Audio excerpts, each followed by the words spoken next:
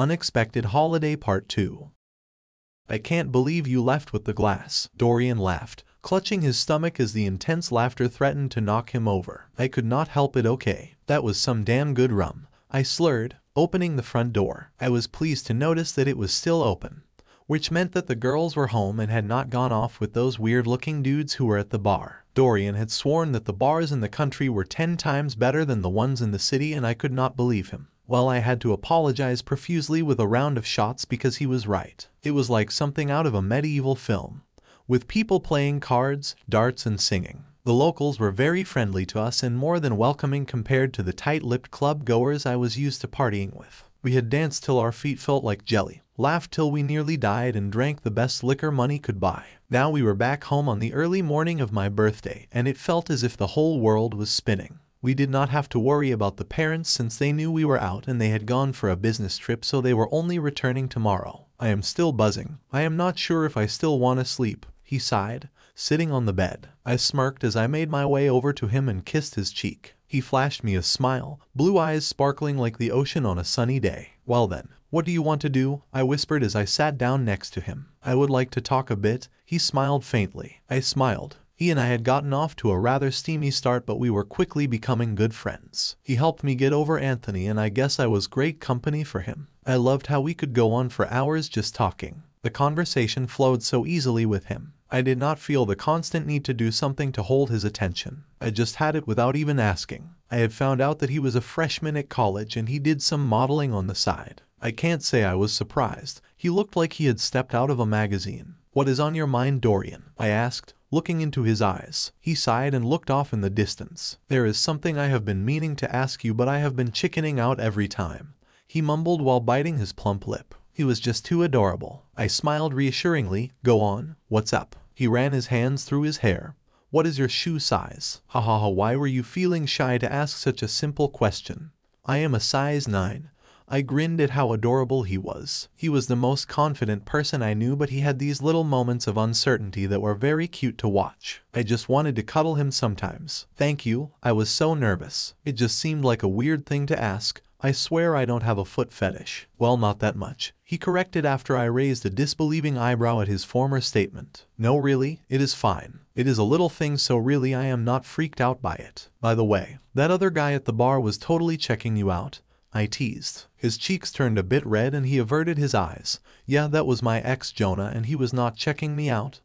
He was ogling at you. Me? Why though? I am not a complete troll, but I don't think I was particularly show-stopping today. He chuckled, revealing his cute dimples. Have you seen yourself? You are a sensation here. City boy with impeccable style. The only reason no one here has stolen you away is that they think you are with me. You are with me, those words echoed in my head. I was conflicted about how I felt about Dorian. Sure, he was good looking and we had great chemistry, but I did not know how we would treat each other once in a relationship. I was sure that we were just a holiday fling and he did not see me as more than a friend. So I ignored tingling I felt at the thought of us being together despite how good it felt. Well, thank you for the compliment. I really needed that ego boost, to be honest. I hugged him. His scent was simply intoxicating. He smelt earthly, masculine and warm, and I loved that about him. My ex is a good guy if you ever decide to go there.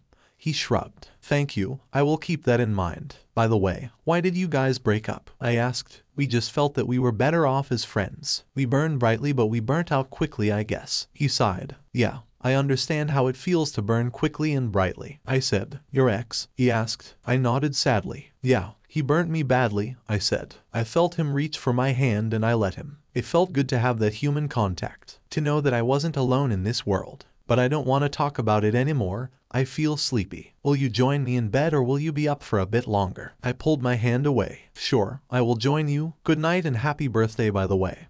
He gave me a peck and we got into bed. The dreams about Anthony had stopped for a few days, but that night I dreamt about him again. He was apologizing a lot to me, but I could not say a word to him for I was tongue-tied. I woke the next morning feeling as if I had been hit by a sledgehammer. I had been tossing and turning all night and I was restless. I reached across the bed, searching for Dorian's familiar warm body, but I could not find him. I got up and went to get ready. I took a cold shower due to the heat that was outside, then I wore my favorite white jeans, colorful shirt and white slacks. I ruffled my hair into place and looked myself in the mirror one last time before going. The house was suspiciously quiet, especially today. I expected the girls to have woken me up with some loud version of the happy birthday song, but they were nowhere to be found. When I entered the kitchen, I saw a plate of food along with a note. It read, "Happy birthday, Marcus.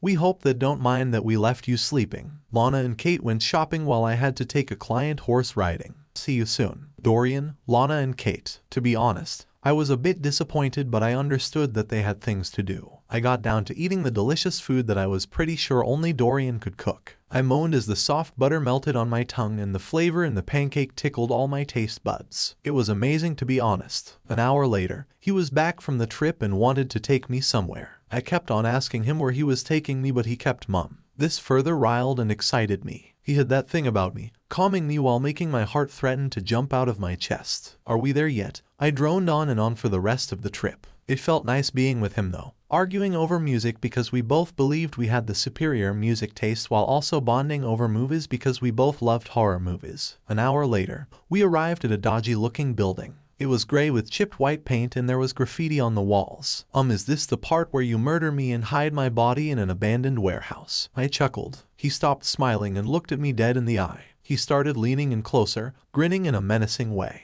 My heart skipped a beat as I wondered what I had gotten into. He then attacked me. He kissed my lips hard with so much passion. I kissed him back happily for two reasons. One was that he wasn't a serial killer, and the other was that the kiss was amazing. He pulled away after a few seconds and smiled at me mischievously. "Okay, dear, now it is time for your surprise," he said as he got out of the car. I was very curious to find out what my surprise was. He knocked on the wooden door and a short old lady opened it. She smiled when she saw the both of us and gestured us inside. "I am so glad you could both make it.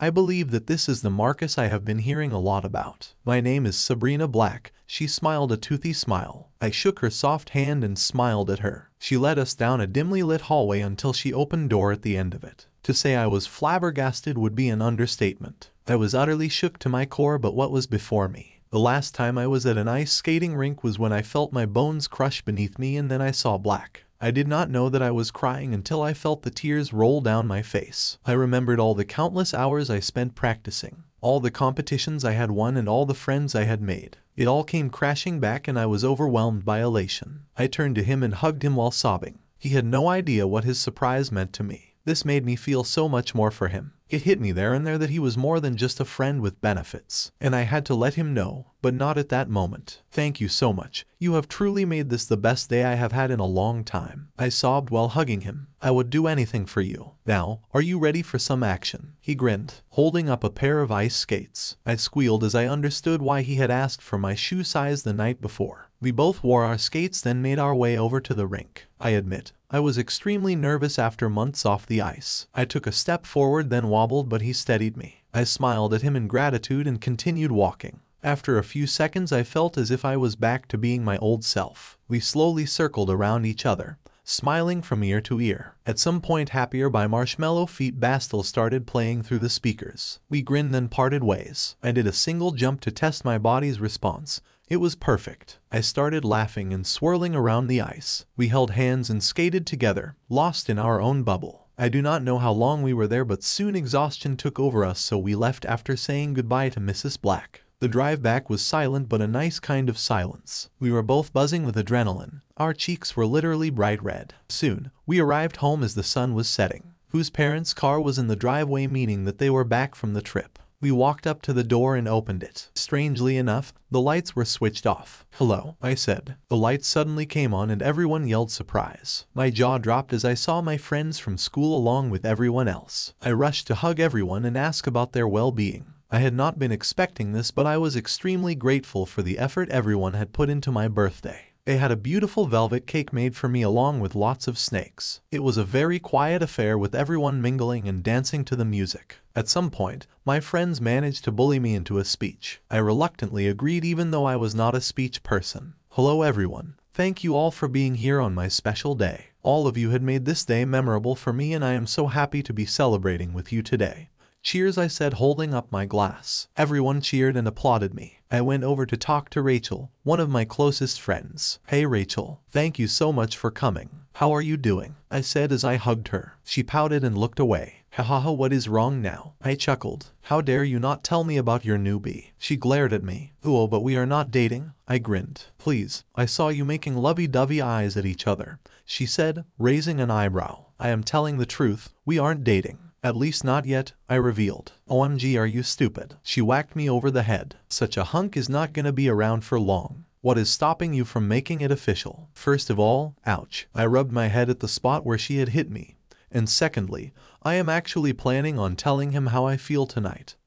I winked. Shut the front door. Now we are talking. True to my word, I told him that we needed to talk that night. A look of worry passed over his eyes, but I reassured him that everything was fine. We were sitting on the porch after everyone had gone to sleep, and I was trying to compose myself enough to say what I needed to say. Remember how I did not want to talk about my ex when you asked me before? Well, I think I am ready to tell you now, I said. He listened patiently as I told him everything that had transpired between Anthony and me. When I was done, he opened his eyes and we snuggled for a bit. When I came here, I was broken. I thought that I was never going to heal. You helped me forget for a while. After some time, I did not even think about my ex anymore. I started noticing all the little quirky things about you, and they made my heart warm. I really like you. I blurted all of my feelings out. He stopped smiling and stood up. My heart literally crashed to the bottom. Follow me, he said softly with no emotion in his voice. This was it. He was going to reject me and my heart. We both walked in silence until we were in our room. He walked over to the dresser and pulled out a wrapped package, then handed it to me. What is this? I asked, feeling very suspicious. I unwrapped it and found a box inside. On it was a note. I opened the note and gasped. It said, "Will you be my boyfriend?" Yes, of course I will be yours. You had me worried there. I thought you did not feel the same way about me. I laughed shakily. Of course I like you too. I have been waiting to ask you because I was not sure if you were over your ex yet and if you would give me a chance. He smiled sheepishly. I opened the box to find a t-shirt with my favorite artist on it. I hugged him when I saw this. He had truly made this day special, and I was gonna show him just how much I appreciated him. I placed the package on the dresser, then began approaching him slowly. I haven't had a chance to thank you.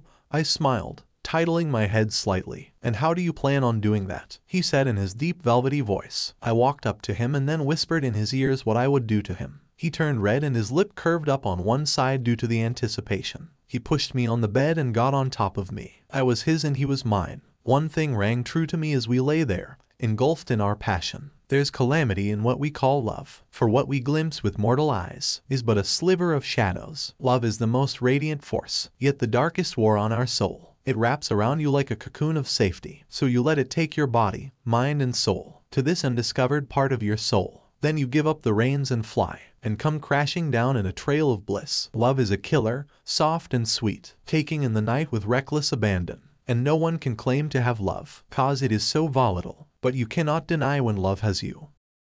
The end. Thanks for watching.